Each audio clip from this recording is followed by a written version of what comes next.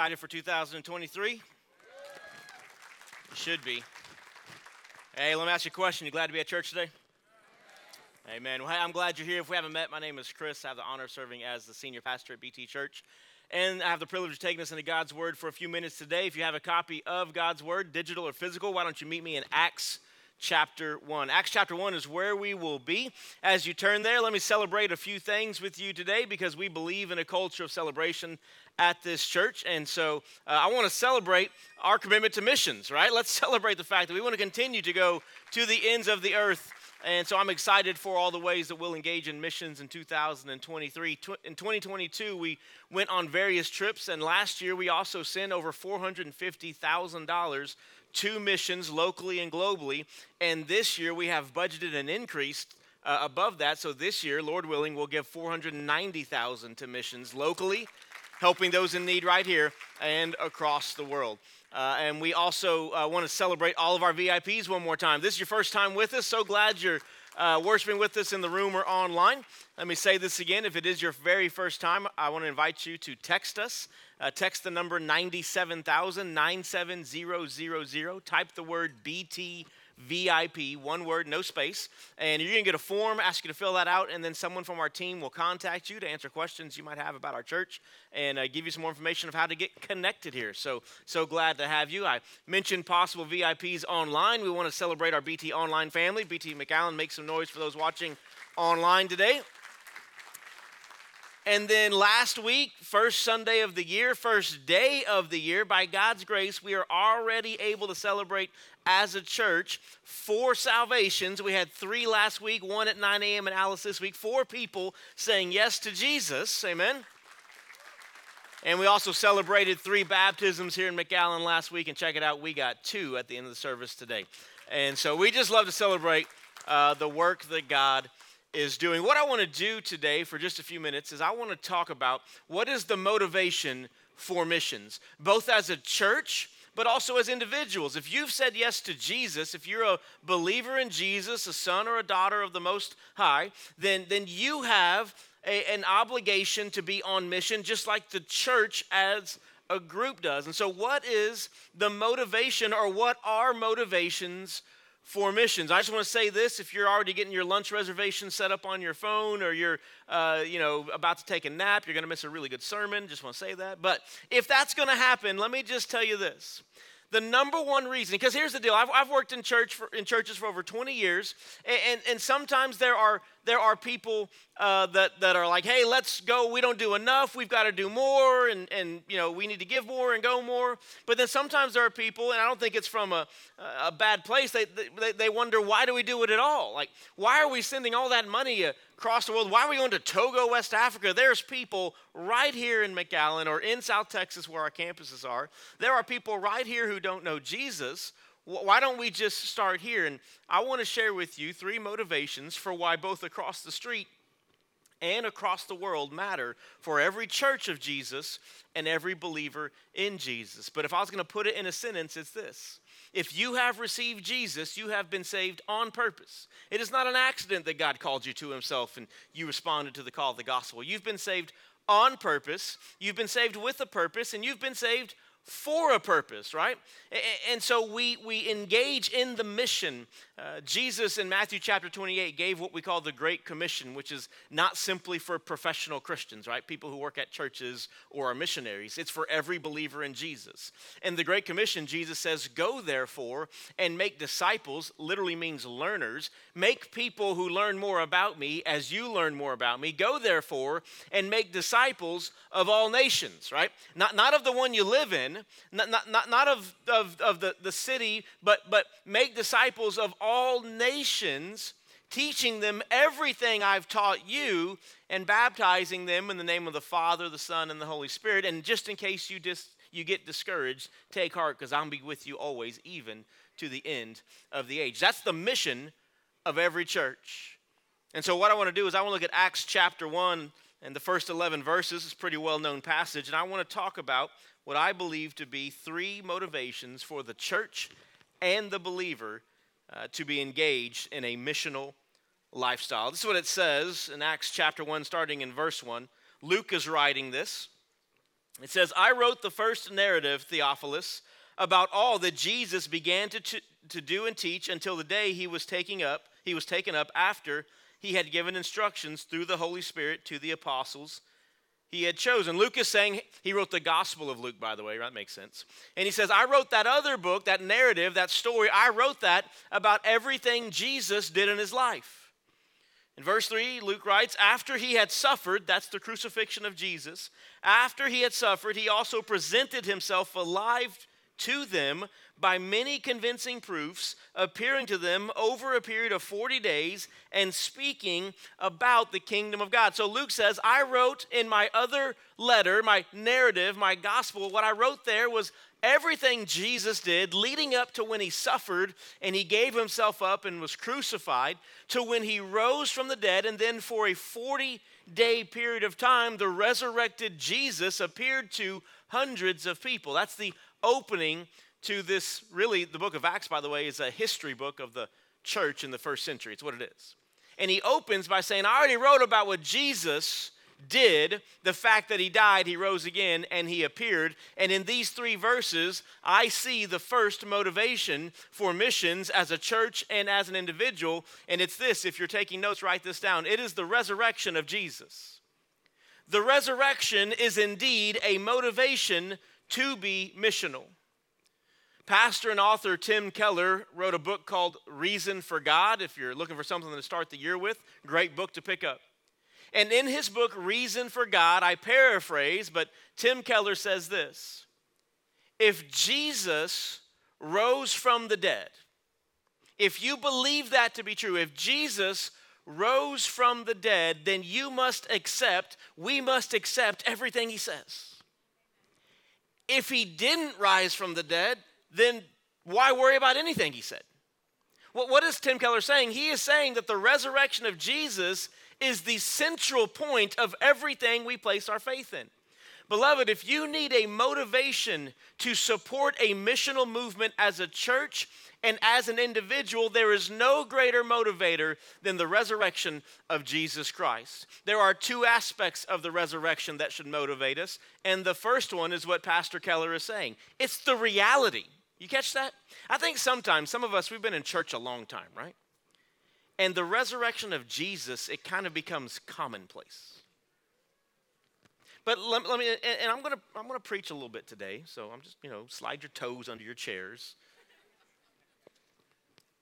But think about the fact that there are so many, there are so many people in churches today that have said yes to Jesus, that believe in him, but when it comes to what he has said we should do with our lives, like I'm not gonna preach on it today, but, one of the topics that gets the most emails is anytime I talk about money. Oh, whether it's, you're just talking about money again, or you're being a legalist, or why you want to make us feel guilty. But we want to question what Jesus clearly said about money, or what Jesus clearly said in support of what God the Father had already said about human sexuality, or marriage, or fill in the blank. And so we question what Jesus has said because maybe culture or our own selfish desires goes against it, but we want to believe that he is for us and wants to bless us and wants to get us to heaven. But think about this fact. How silly is it to believe a man rose from the dead and then not take him seriously in other aspects of teaching? If listen to me, if someone rises from the dead and we believe that to be true, we're going to listen to what they say. The reality that he rose, that's what Luke is writing. He rose and he didn't hide himself. He presented himself to many people. I think it's interesting, by the way, this is just for free, my own commentary. When you read about the resurrection of Jesus, almost every time he appears to someone, they don't immediately recognize him. That's interesting, right? I mean, these are the people that literally had spent years following him. He shows up, and Mary, not his mother, right, different Mary, she thinks he's a gardener by the tomb. And she's like, hey, if you just tell me what you've done with the body, I'll get it. And then he calls her by name, Mary, and she realizes it's him. It's like there was something different about him she didn't quite get, but she heard the voice. There's a story in Luke 24 about two guys. One's name's Cleopas and the other guy's unnamed. You don't want to be that guy. Don't be the unnamed guy. Like, make a difference, right? It's Cleopas and the other guy. And they're on the road to Emmaus, it says in Luke 24. And Jesus appears, he's with them, and they don't know who he is. Now listen, the Bible doesn't specify this. Let me be clear. This is just my belief. We know that he had the scars in his hand and his side because he revealed that to Thomas. So we know that there were similarities he carried from his crucified body, but why were people, now maybe the Holy Spirit just kept their eyes from seeing them, but why were people not sure of who he was until he spoke? Because I believe Jesus resurrected with his glorified body. See, the Bible says we're going to get a glorified body one day. And I don't know all of what that means. I believe we're going to know each other in heaven. But it may be one of those things where when we first see each other, I'm like, I know that right there. And then Nick's going to be like, hey, what's up, Doc? I'm like, oh, it's Nick. The voice. Yeah. It's making its way across the room here. Hold on. But there is, listen to me, it sounds real simple, but we don't have to make everything complicated or super spiritual. One of the motivators for being missional, for taking the Great Commission seriously as a church and as an individual is because Jesus rose from the dead, and a simple part of that is, do we really believe it? Because if we really believe it, as Pastor Keller said, then we have to believe everything he said. And yes, that applies to our view of sexual ethics. That applies to our view of finances. But you better believe it applies to the way that we go about the primary mission of the church, which is making disciples. But it's not just the reality of the crucifixion, of the resurrection, that Jesus rose again, but there's a response to it. In Luke 24, when Cleopas and other guy are walking to Emmaus and Jesus shows up, and he's like, they're kind of sad. And I'm paraphrasing, by the way. This is not word for word. And he says, hey, guys, why the long face? And they're like, well, you must be the only person in all of Jerusalem who doesn't know this. I don't know what rock you're living under. But Jesus of Nazareth, he's just been crucified, and we had followed him. We thought he was the guy. I mean, we were convinced that he did all these signs and wonders. His teaching was on point. But then nonetheless, as great as he was, just like everybody else we believed in, the Romans got him and killed him. They got him and killed him. And it says Jesus began to teach them everything in the scriptures. Now, don't miss this, concerning himself. Listen, there are so many, the beauty of the scriptures is there are so many things to study. And sometimes we go through seasons of life and we get more kind of passionate and we want some more information about certain subjects. That's great. You can study the end times, right? The end of the book. You can study the story of creation. We can study the monarchy of Israel. Great things to study, listen to me. But we should always study the scripture, no matter what it is, concerning how it relates to Jesus. Because if we're not studying part of the Bible about how it relates to Jesus, then we're just getting some information. He begins to teach, not just kind of blanket teaching. He taught them concerning himself. And then they kind of get to a stopping point in Luke 24, and they begin to have breakfast. And then it says that their eyes were opened, and they saw it was Jesus. And then it's like a cruel joke, and then he takes off. They're like, the eyes are open, like, Jesus! And he's like, peace out, I'm out of here. He just disappeared. I mean, he's gone. But the Bible says after he was gone, they looked at one another and said, did our hearts not burn within us as he taught us the scriptures? Because of the reality of the resurrection, if we believe this to be true, then when we think about the resurrection of Jesus, when we hear about the resurrection of Jesus, when we read about the resurrection of Jesus, something inside of us should be burning. It's Romans chapter 5, verse 8, where the Apostle Paul would say this. But God has demonstrated his own love for us in this, that while we were yet sinners, while we were still sinners, Christ Jesus died for us. Motivation for missions is that Jesus died before we figured it out. He died because we couldn't figure it out. He died because we could not pay the debt of sin, the record held against us. We could not be good enough, go to church enough, get baptized enough, say the right things, have the right family heritage. We need a Savior. His name is Jesus. And the fact He died for our sins and rose again is a motivator to be about what He has told us to be about. The resurrection of Jesus, plain and simple, is a motivation for a church and an individual to be about missions. Let's keep reading. It says this in verse 4 of Acts 1, while He was with them, being the disciples, He commanded them not to leave Jerusalem, but to wait for the Father's promise, which He said, you have heard me speak about, for John baptized with water, but you'll be baptized with the Holy Spirit in a few days. So when they had come together, they asked Him, Lord, are you restoring the kingdom to Israel at this time? And He said to them, it is not for you to know times or periods that the Father has set by His own authority, but you will receive power when the Holy Spirit has come on you, and you will be my witnesses in Jerusalem, in all Judea and Samaria, and to the end of the earth. The second motivator for us to be missionally minded is responsibility. We have a responsibility because of the resurrection to be missionally minded people. So Luke opens the narrative here talking about his first book, and then he transitions in verse 4, and he says that while Jesus was with them, He told them, hey, don't leave town. And He says, you've heard me speak about this. John the Baptist, he baptized with water, but you will be baptized with the Holy Spirit in a few days. Now, let me say there are differences of opinion on what it means to be baptized in the Holy Spirit. I want to talk to you about my personal belief, and just to be candid, because it's my personal belief, it happens to be a belief that we hold at the church, right? You may disagree with this. I have close friends who do.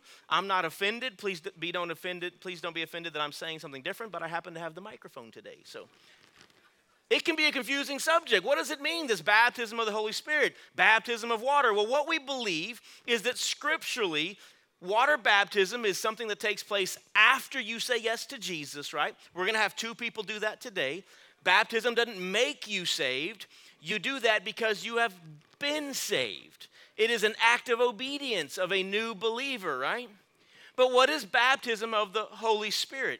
Baptism of the Holy Spirit, I believe that the whole of the New Testament teaches us this, that when you say yes to Jesus for salvation, at that moment you receive the fullness of the Holy Spirit. It's not necessarily at a later point in time. Now these disciples, listen to it, it can be confusing.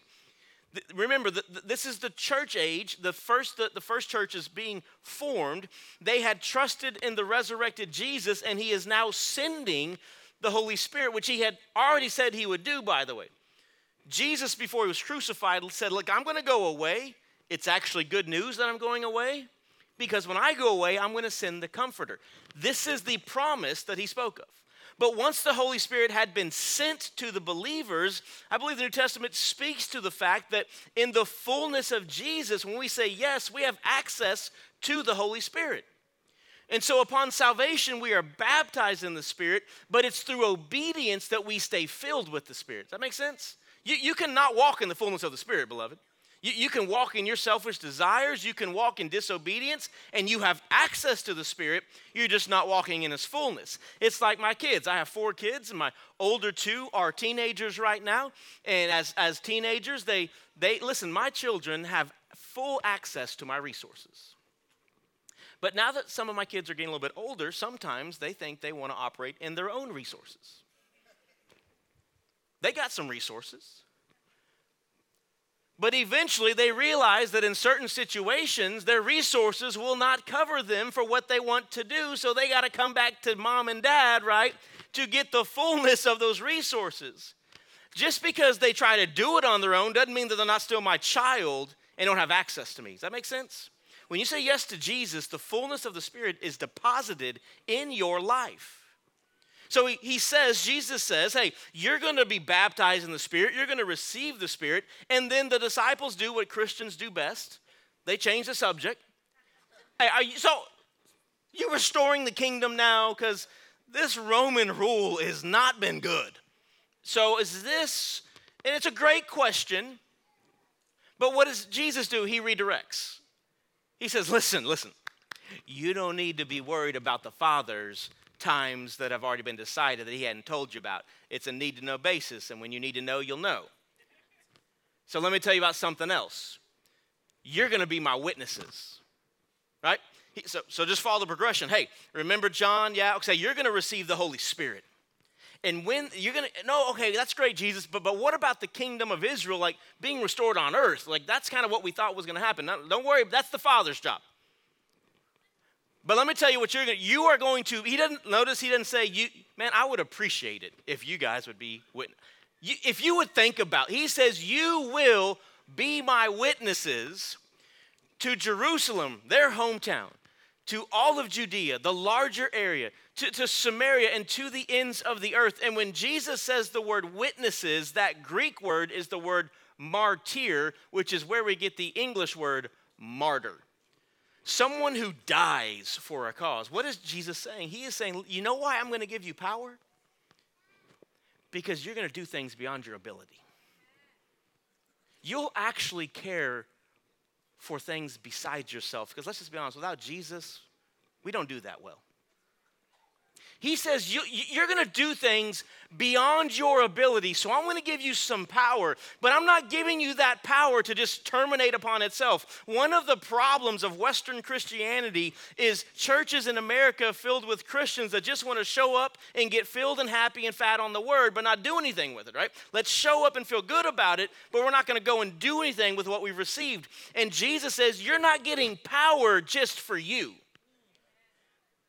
You see, to quote the great theologian Uncle Ben from Spider-Man, with great power comes great responsibility. Some of you you lost me, sorry.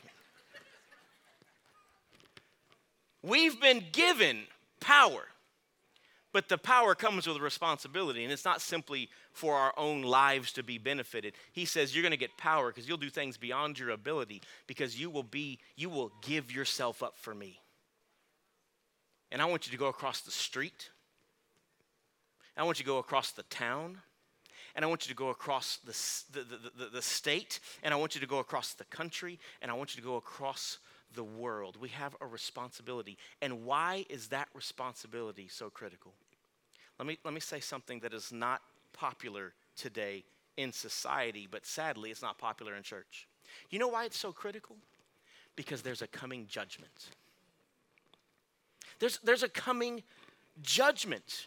And to go back to what Tim Keller says, that if we believe that Jesus did indeed resurrect, that he rose from the dead, right? And this is why that's a big deal. Let me just reference that one more time. The reason why that's such a big deal, because other people in the Bible came back from the dead, right? You remember a guy named Jairus. A guy named Jairus had a sick daughter, and he asked Jesus to visit her. But Jesus got there late because there was a woman that had internal bleeding and she got healed, which was good for her, bad for Jairus, because when Jesus got there, his daughter was dead. And Jesus says, she's not dead, she's just sleeping. And they kind of laugh him off. They're like, you may know how to teach, but you don't know dead people. That girl's dead. And he goes and he takes her by the hand, which, by the way, culturally, if you touched a dead body, you were considered unclean. This is after a woman with an internal bleeding issue touched his robe. By the way, if someone with a blood issue touched you, you were considered unclean. But when the woman touched Jesus, he didn't become unclean, she became clean. And when he grabbed the daughter by the hand, he didn't become unclean, she came back to life. There's another story of Jesus' close friend Lazarus, and they send word to Jesus, come, for Lazarus is sick. And what does Jesus do? Jesus had to have been from the valley. Brother was late, right? He shows up late.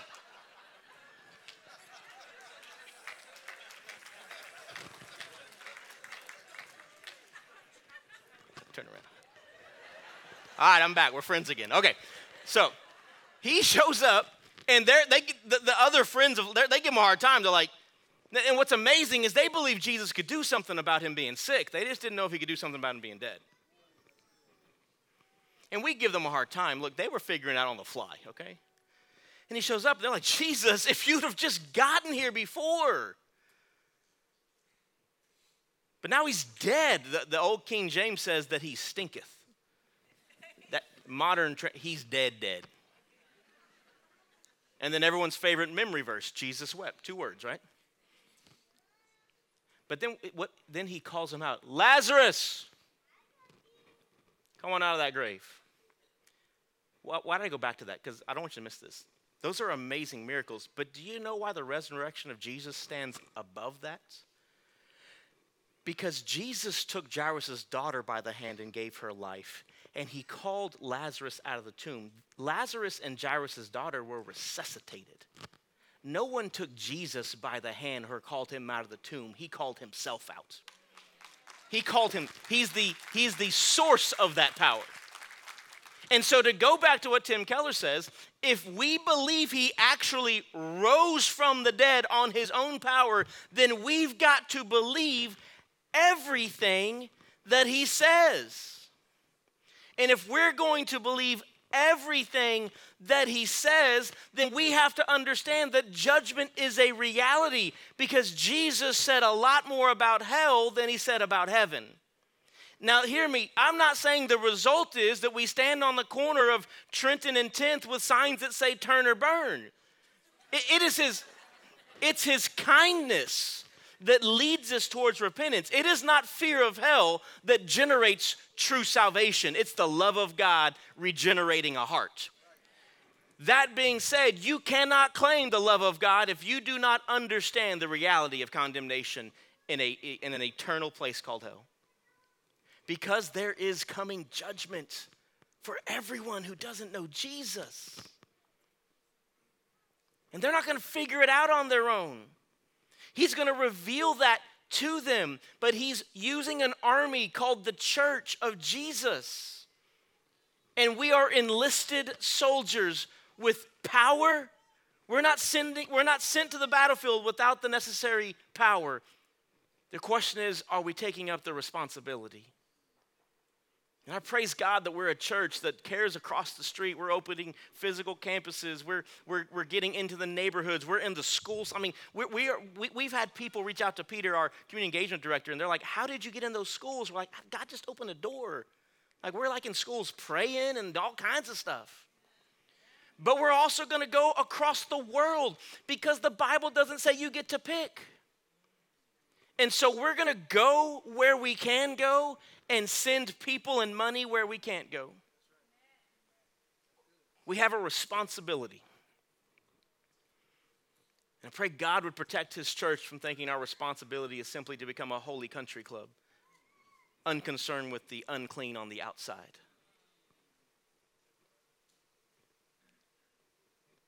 And let me say that there are institutions in this world, schools and governments and politicians and all, listen, and they have responsibilities. But they don't carry the responsibility of the mission of the church. The church does. The church, now listen, believers that are educators and believers that are in politics and believers in business, they have that, they share that. But the institution doesn't carry it. The church does. And we need to not tuck tail and blame other institutions for a lack of fulfillment of the mission that we've been called to. We've got to understand a responsibility that flows from the resurrection of Jesus. And then Acts chapter 1, verses 9 through 11, it says this. After he had said this, he was taken up as they were watching, and a cloud took him out of their sight. And while he was going, they were gazing into heaven, and suddenly 2 men in white clothes stood by them. And they said, Men of Galilee, why do you stand looking up into heaven? This same Jesus who has been taken from you into heaven will come in the same way that you have seen him going into heaven. So what is the third motivator for living missionally? The return of Jesus, the soon return of the King. So Jesus says these things. He's like, listen, you're going to get the Holy Spirit. You're going to get power. You're going to be my witnesses. And after he says that, he just starts to levitate like, whoop, you know. And naturally, anytime someone starts to levitate, they pay attention. The text says they watched him go up till he was out of sight. No, I don't blame them for that. And then 2 men in white robes just kind of appear amongst the disciples. And I like to picture it going down like this. They show up and they go,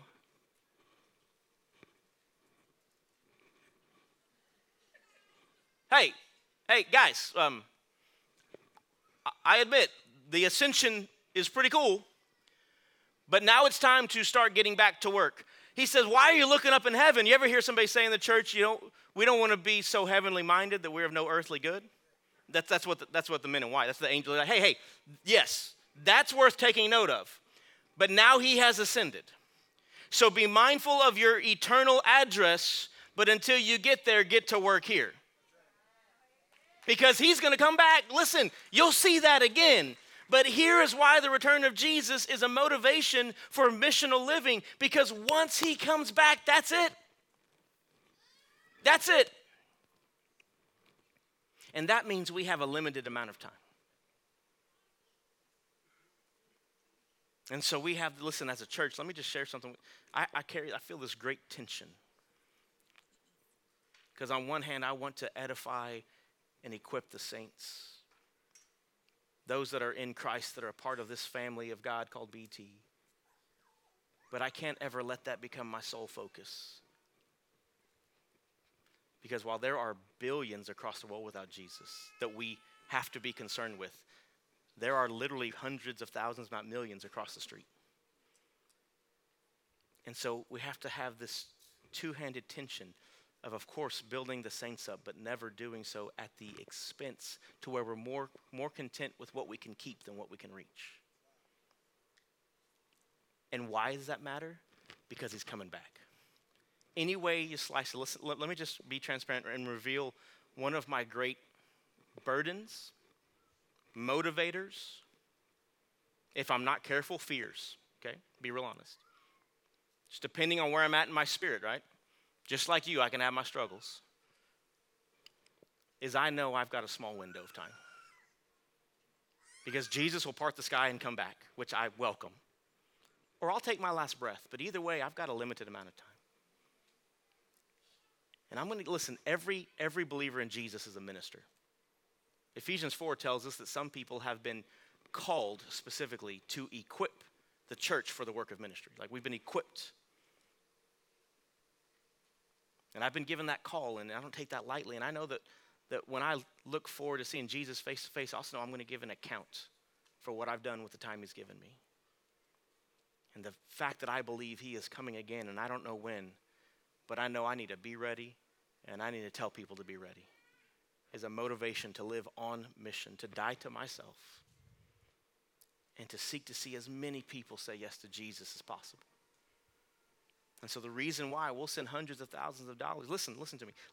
We should have celebrated this earlier. Let me celebrate something with you today. This is specific to, it's BT Church, but specifically to the McAllen family. Right now, at 11 o'clock on January 8th of 2023, for the first time, our student ministry is meeting in the new student complex on the corner of Bicentennial and Trenton.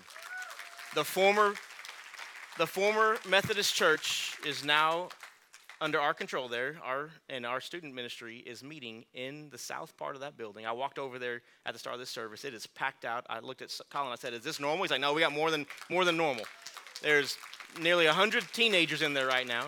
We're remodeling the north building, by the way, and so in a few months, we'll have 2 buildings for middle school and high school. We'll have a commitment service out there, invite you to be a part of that. We'll talk about, listen, some of you have been around for a while. The following God's will has been a lot of stops along the way. We talked about building a new building, remodeling a building, and then we ended up with a totally different plan. And so I'm excited to tell you how we got there. But let me just say, if we didn't send hundreds of thousands of dollars to missions every year, we could have done that long ago. I've been here 8 years as senior. The amount of money we have sent is millions of dollars over 8 years. Like we could have in McAllen built a whole new student building. Every campus that we have could have permanent long-term facilities if we just didn't send the money out. There's so many things that we could have done by now. But I'm thankful that we're committed to the mission to go across the street, absolutely, but to go across the world. So we'll send money to places that we can't go. And the reason why is because we as a church believe in the real resurrection of Jesus. And we believe that resurrection has brought a responsibility to us.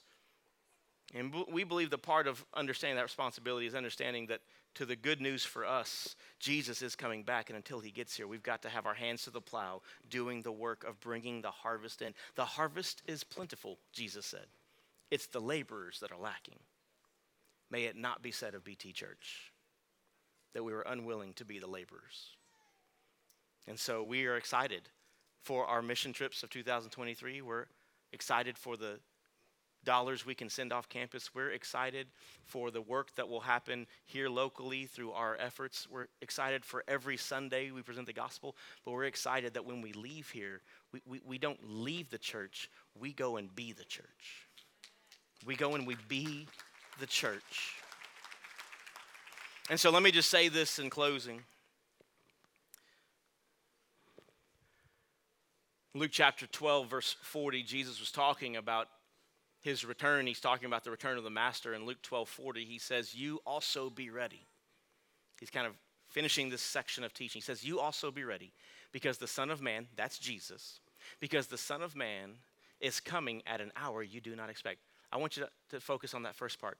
You also be ready. You know, if like me, sometimes you long for the return of Jesus, of all there's confusing things. There's different views of how Jesus comes back, and it's called millennial views, and it's a great thing to study. But of all that, there's one thing that we know is guaranteed. He's coming back, right? We don't know when. Anytime somebody says, "Oh, I know this is the day he's coming back," I bet that's not the day. And we know we need to be ready and help others be ready. But there's something else we know, because in the book of Matthew, chapter 24, Jesus talking about that reality, he says that this good news of the kingdom will go all over the earth, and then the end will come. And so if you're like me and you want Jesus, there are some days I'm just ready for him to come back. And if we are ready for him to come back, then let's do everything we can to get the good news of the kingdom across the world. Because he says when that happens, we can be ready. But you also be ready. Listen to me, beloved. This is what I think is clear in Scripture. To truly live a missional life as a church or as an individual is connected to being ready. And being ready is directly connected to being with Jesus. And so today, if you're in this room or you're online and you have said yes to Jesus, you've received the gift of salvation, my question to you is, at the start of 2023, are you making decisions and are you practicing disciplines that keep you connected and keep you ready? Are you getting into the Word of God? If you ended last year without good rhythms when it comes to quiet times and times in the Scripture, then I always offer these suggestions. Why don't today you start reading a proverb a day for a month? It's the book of wisdom. Why don't you pick up the book of Psalms, right? It's poetry. It's beautiful. Read the first 5 Psalms in the next 7 days, right? You don't have to make a 365-day Bible in a year plan. There's nothing wrong with that. If you haven't read the Bible in a year, that may not be the greatest initial strategy. Pick up the Gospel of Mark, life story of Jesus, shortest of the Gospels, most miracles. Go to the New Testament book of Philippians. Paul wrote it. It's a great, encouraging book. It's got 4 chapters. Read 1 chapter a week for 4 weeks. But each week, read that 1 chapter 5 times. You're like, whoa, that is super repetitive. You're right. Because the Bible says, I have hidden your word in my heart that I might not sin against you. The Bible says his word is a lamp unto my feet. It's a light unto my path. And so choose disciplines. Set aside time for prayer. Listen, you're here. Amen. Believe and belong to the body of Christ. This Wednesday, we're kicking off another Next Steps new members class. Get registered. Get registered for new members. This Wednesday, we're kicking off another Pathways class. It's targeted for new believers, but anybody can come. It's 6 weeks of basics of our faith. You can come on Wednesday nights. Sundays at 9 a.m. It's offered also. Register online.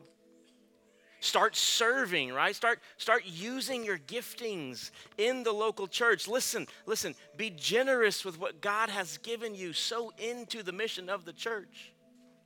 Go deeper in your belonging. Go to a CG or men's or women's studies on Wednesday nights, or just to get together with friends and not be facilitated by the church. Get together with friends and talk about Jesus, right?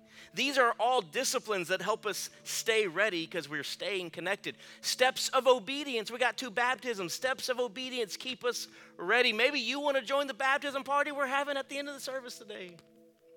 You're like, I didn't know we're having one. I didn't either. Then I found out we had 2, and so we got one going. Maybe there's someone, and we don't always do a good job of acknowledging this. Maybe there's someone and you have been wrestling with the fact that while everybody is called to ministry, maybe you feel that call to equip people to understand what that means. I want to share this with you, beloved, and I'm out of time. The good news in the Bible is that Jesus wins, right? Jesus wins. But what I see with my human eyes, we're losing that battle as a church, not just BT, the church, particularly in the Western Hemisphere. 10 years ago, the great dilemma in the church was the number of churches shutting their doors every year. Sadly, that's still happening, but there's a new trend. It's the number of people that have said, I feel called to serve the church in vocational ministry, that start and don't finish. 5 years ago, the average age of a pastor was 44. That's not that old. I'll be 44 in April. Today, the average age of a pastor is 58. Listen to me, if you're 44 or older, we ain't done, all right? I'm not saying that. But do you know how the average age of a pastor goes up that significantly in a short period of time? Because the church is not doing a good job calling out young people to serve. And so maybe someone today, you've just been wrestling and you haven't heard us articulate it, and I apologize. But maybe you feel called to ministry, and today's a day to come forward and talk to someone, and we can try to connect with you to figure out what does that mean. But ultimately, of all those responses that are great and good, until you say yes to Jesus, it means nothing. You can't be ready and connected until you are connected to the source. You're like a lamp with a good light bulb, but you're not plugged in. And that power doesn't come through religious activity. It comes through relational identity. It comes through believing in your heart that Jesus is who he says he is, that he did what he says he has done. It's understanding you are a sinner and you can't fix it. That your sin has put you in debt to God and you don't have the resources, you don't have the capital to make payment. And you believe that Jesus, by dying on the cross, made that payment. And then when he rose again, his resurrection, he didn't just make payment, he provided the power for eternal life. And the Bible says it is not a work to be attained, it is a faith to be believed in.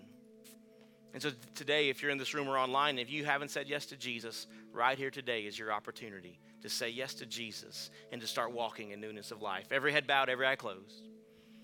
In a few moments, we'll have a time of worship and response. But before then, if there is someone who has not yet received Jesus, and you believe that you are ready, I'm going to invite you to say this prayer with me. It's not a magic formula. It's not words to be mindlessly recited. This is a confession of your need of a Savior. Where you are, if you want to say yes to Jesus, just pray this with me. Dear God, I know that I'm a sinner, and I know that I'm far from you. I know that I need you, and I believe you made a way for me to be made whole. I believe you sent your son Jesus to leave heaven and come to earth. I believe he lived without sin. I believe he died on the cross and paid for sin. And I believe he rose again in victory. And so Jesus, today I am trusting you with my life. I am surrendering to you as Lord. And I'm asking you to be my Savior. Would you help me live for you every day of my life? And Jesus, thank you for loving me first. It's in your name that I pray. Amen.